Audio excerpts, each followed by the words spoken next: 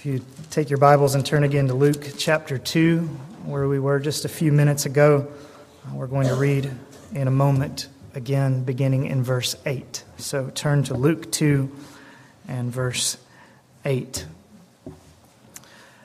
Father, as we open your word today, we thank you as we sang that happy forever are your own. And we pray that you would speak today so that we would be your own and that we would be sure that we are your own through faith in your Son.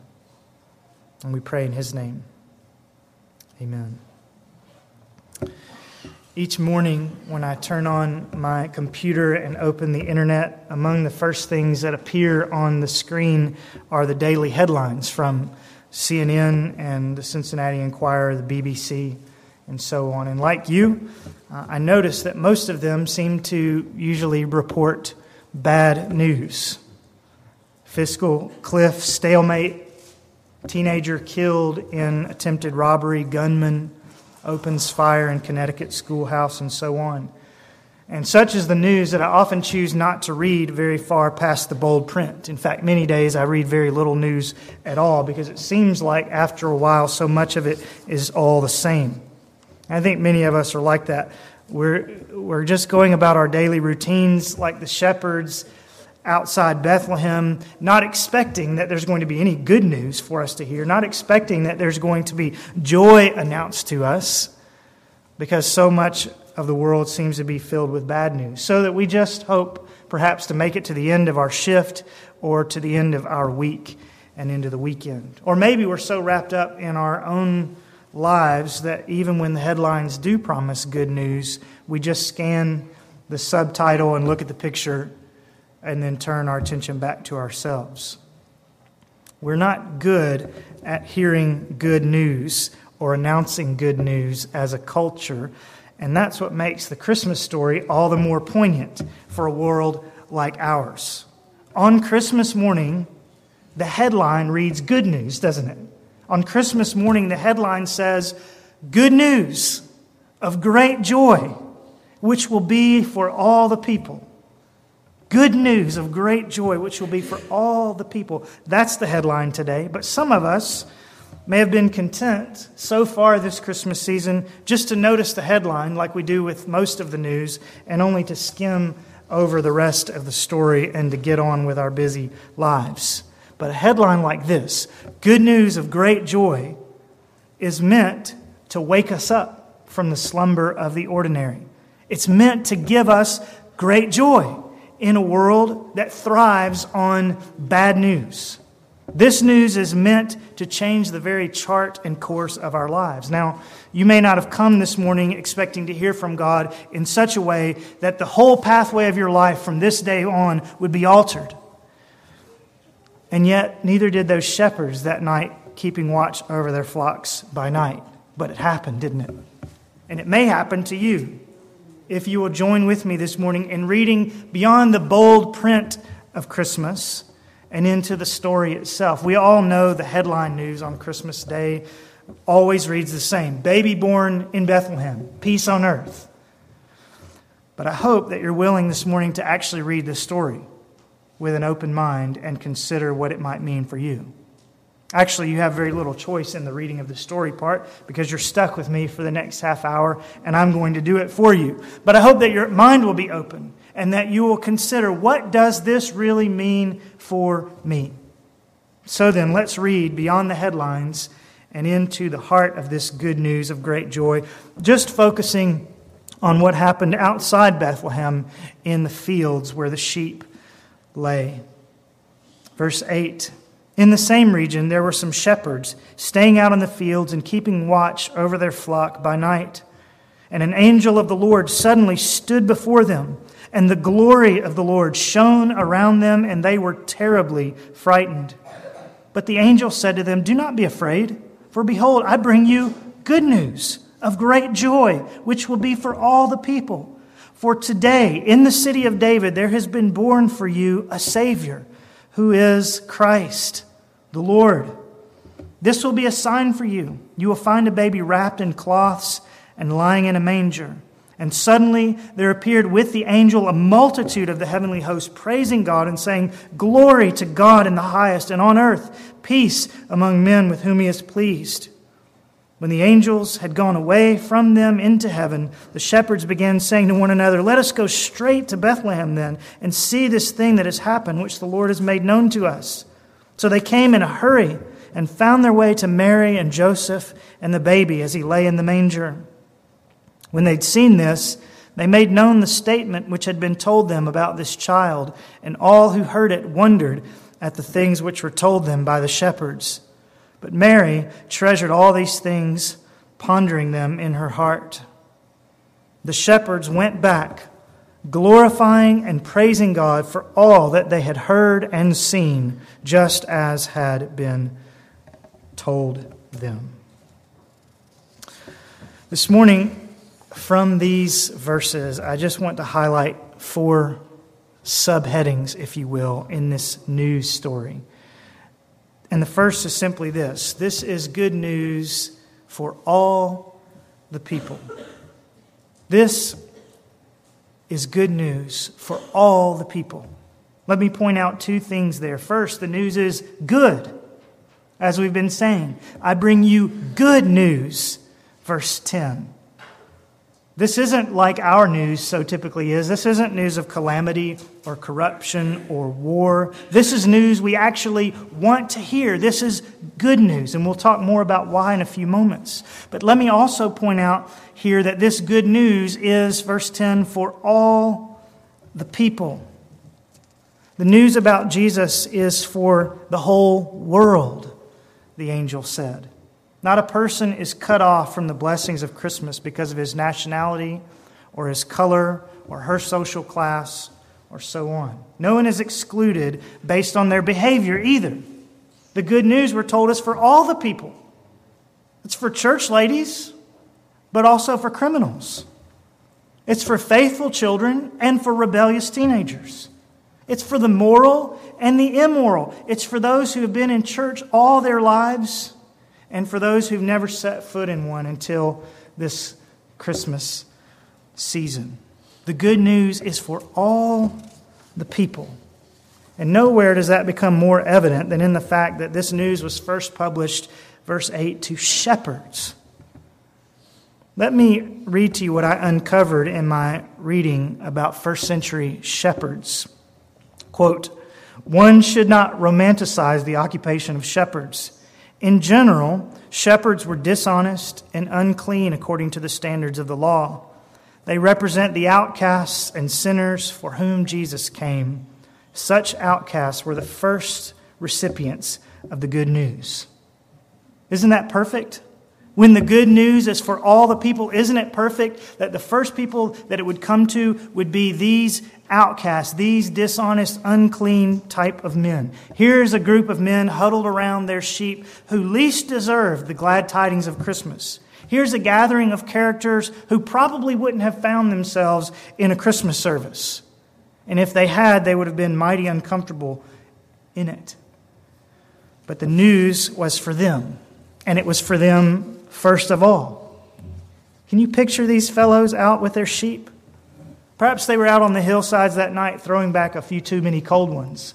Or maybe you can imagine them sitting around their fire talking about the kinds of filthy things that men talk about when they gather in groups like this.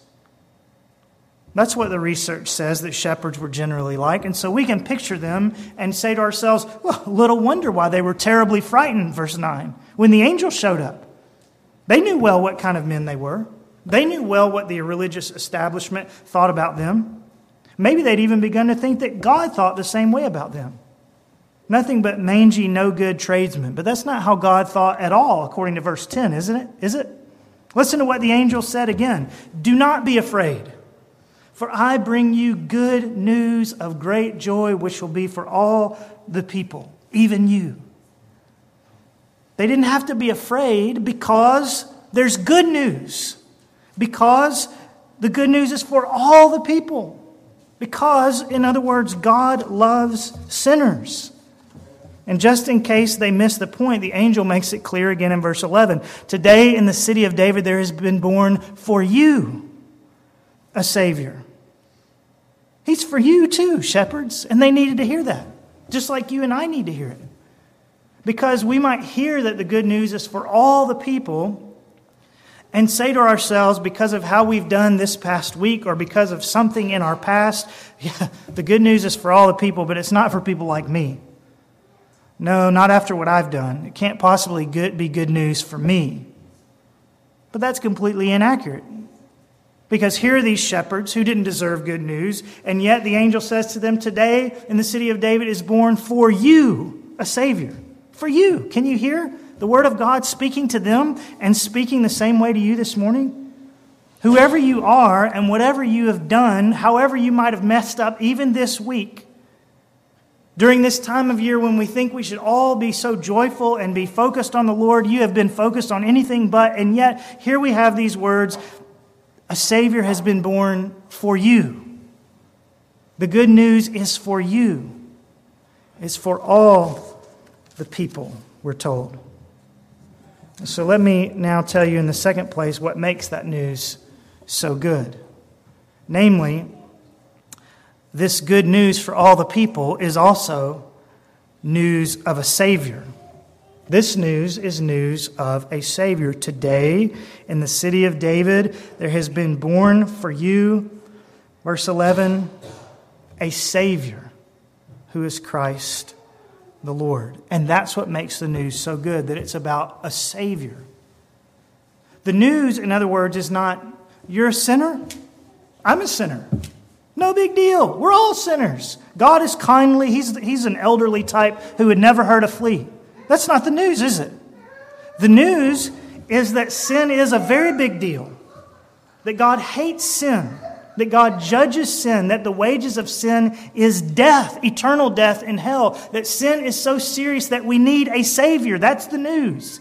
You need to be rescued. You're in deep trouble. That's the news. And yet the news also is not only you need a Savior, but there is a Savior. God loves sinners enough to send them a Savior, to send them His very own Son, to live among them as a human, to take their guilt upon Himself at the cross and to die in their place so that they don't have to.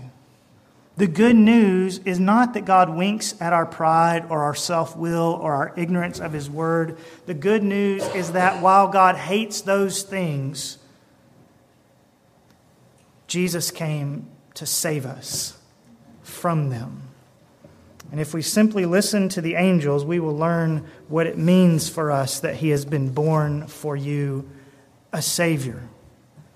First, it means that the Savior brings to us peace. Verse 14. On earth, peace among men with whom He is pleased. That's one thing that the Savior brings to us. Romans 5 elaborates on that peace when it says, we have peace with God through our Lord Jesus Christ. What kind of peace does Christmas bring? What kind of peace does Jesus bring? Perhaps not the peace that we normally warm and fuzzy think of when we think of red and green and Christmas. What Paul says, the kind of peace specifically that Jesus came to bring is peace with God. In other words, though we've declared war on God by our disobedience and our rebellion, God has declared peace. Even though we deserve to be punished by God, we are not. And the reason is because Jesus was punished in our place. Jesus was born as a human so that He could die as a human, absorbing the penalty that our sins deserve, so that if we'll repent of our sins and entrust ourselves to His mercy, our sins have been washed away in His blood, and there's now no barrier between us and our Maker. That's good news, isn't it? Glory to God in the highest, and on earth, peace with God. Further, the good news is that the Savior brings goodwill toward men. That's how the King James translates the end of verse 14. On earth, peace, goodwill toward men. Now, the New American Standard uses the word pleased, but either way, the idea is the same. The good news is that God has goodwill toward sinners. Not only has God laid down his weapons and declared peace, as it were, not only has he put down the bow of his wrath and from across the enemy lines shouted out to you that all is forgiven and that there is peace, but in the incarnation of Christ, God has actually crossed over into your camp and declared you his friend. Peace, yes, from across these lines that we have drawn in the sand. But God not only gives us peace, he crosses the line and makes us his children.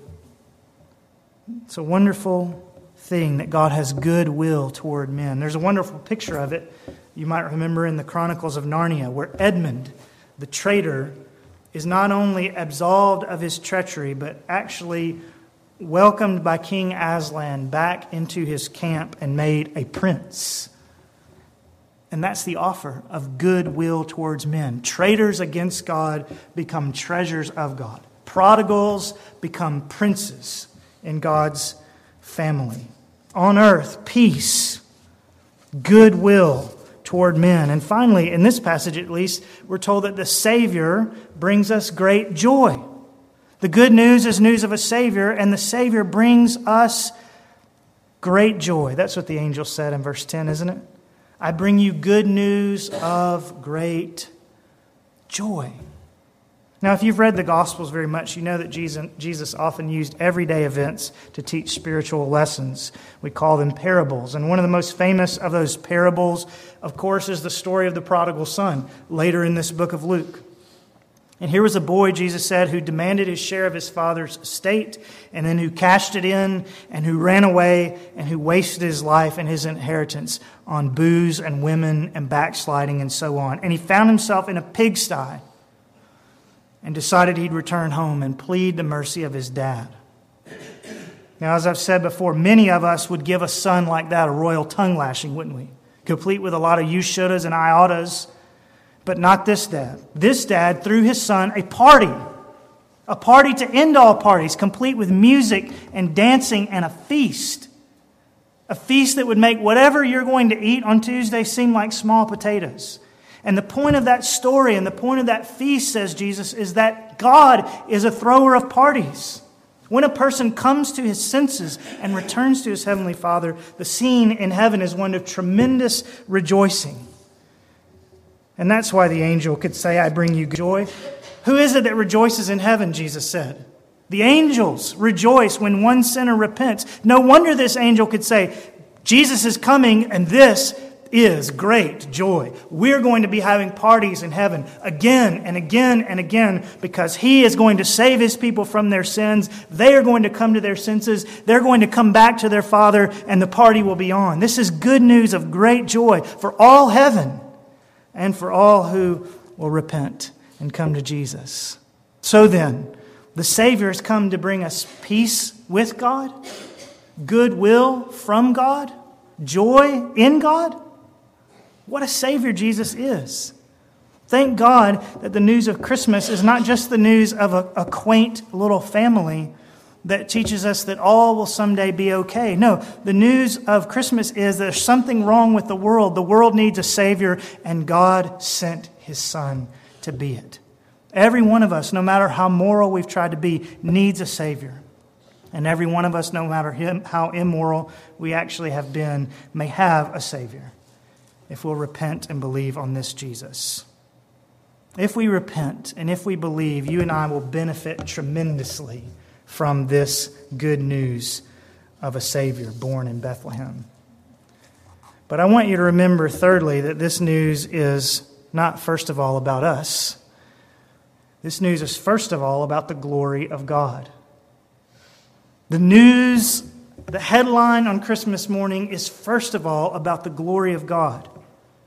If we're not careful, we might, listening to all of this good news and all of this forgiveness and all of this welcome and all of this party, if we're not careful, we might begin to believe that Christmas is really about us. We might begin to so relish the gifts that God gives us in salvation that we give only short shrift to the giver. If we were to write the news story, we might talk more about us and what we get than we would about the one who came and the God who sent him. We have to be careful of that because we might, with a kind of religious bent that makes us feel a little bit better about what we're doing, actually join the unbelieving world around us in making Christmas a celebration about me getting what I want. And if you trust Christ, you will get what you want at Christmas. What you want spiritually. He will come and He will make His home with you. You will get the greatest gift of all. But let me remind you that salvation, that gift is not first of all about you or about me. We benefit from it marvelously. Yes, we should be glad for it. Absolutely. But it's not, this news story is not first of all about us. God saves us, yes, because doing so magnifies Him. Saving us brings Him glory. In fact, just notice all the references to God's glory in these verses. Verse 9, the glory of the Lord shone around them. Verse 14, glory to God in the highest. And then verse 20, the shepherds went back glorifying and praising God for all that they had heard and seen. This story is a story about the glory of God. And that's what God is most concerned with in the world. Yes, it's true what the angel said in verse 11. Today in the city of David has been born for you a Savior. But the reason the Savior is born for you and for me is so that we might glorify God. And that He might be glorified in the highest, even by the angels. God sent His Son into the world primarily that the world might see His glory, His greatness, His goodness, His perfection, and that we might echo that glory back to Him for His wonderful goodness to us. And the world seeing God's glory through the incarnation works in two ways. First, the fact that Jesus was God, is God, made flesh, means that in Him we see the glory of God. Jesus said in John 14:9, if you have seen me, you have seen the Father. And the Apostle John wrote that while no one has seen God at any time, John 1:18, the only begotten God who is in the bosom of the Father, He has explained Him. We cannot see the Father directly, John says. No one has at any time. But what mercy that the Father sent Jesus to us so that we might see Him, and in seeing Him, understand how magnificent God is. Do you see? The incarnation is about the glory of God. It's about us being able to see God. That's the chief goal of Christ and the chief goal of Christmas, that we might see God who is with us.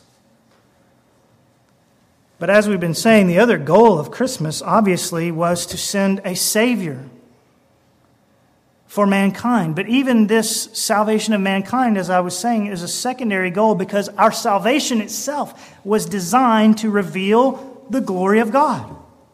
The person of Jesus, the incarnation, reveals the glory of God, but our salvation actually promotes and reveals the glory of God too. Because when a person meets Jesus, what do?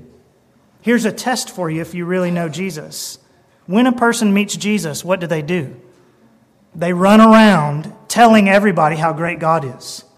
That's what we find in the Scriptures. When people met Jesus, they ran around and said, let me tell you about this one that I've met. Let me tell you what He did for me. That's a Christian, and that's exactly what God wants. Notice these shepherds down in verse 20. They went back glorifying and praising God for all that they'd seen and heard.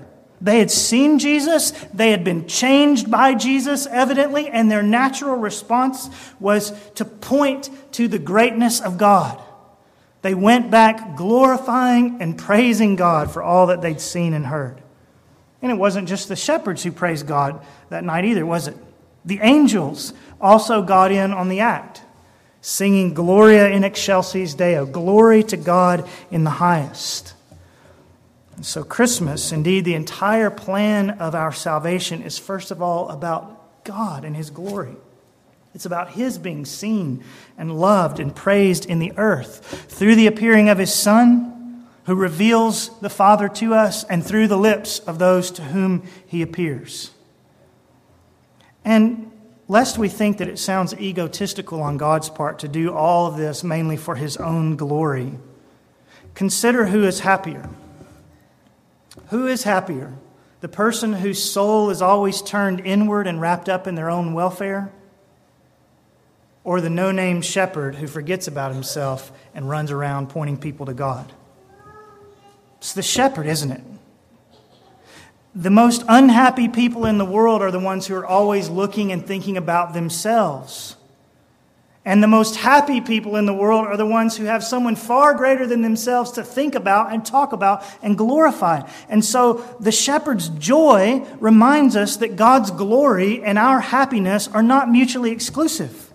The truth is that the more God glorifies himself, the happier those who love him will be. The more God glorifies himself, the happier that those who love him will be. And perhaps that's another good test for you. People who've really met Jesus run around talking about how great God is, and people who've really met Jesus don't feel uncomfortable to hear that God saved them not mainly for them, but for himself. Because when we've met him, the happiest we ever are is when he is getting glory.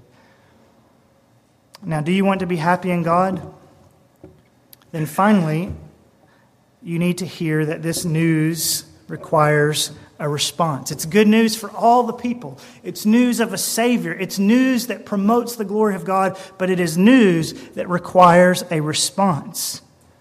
I want you to notice in verses 11 and 12 that the angel was not simply passing along information to these shepherds.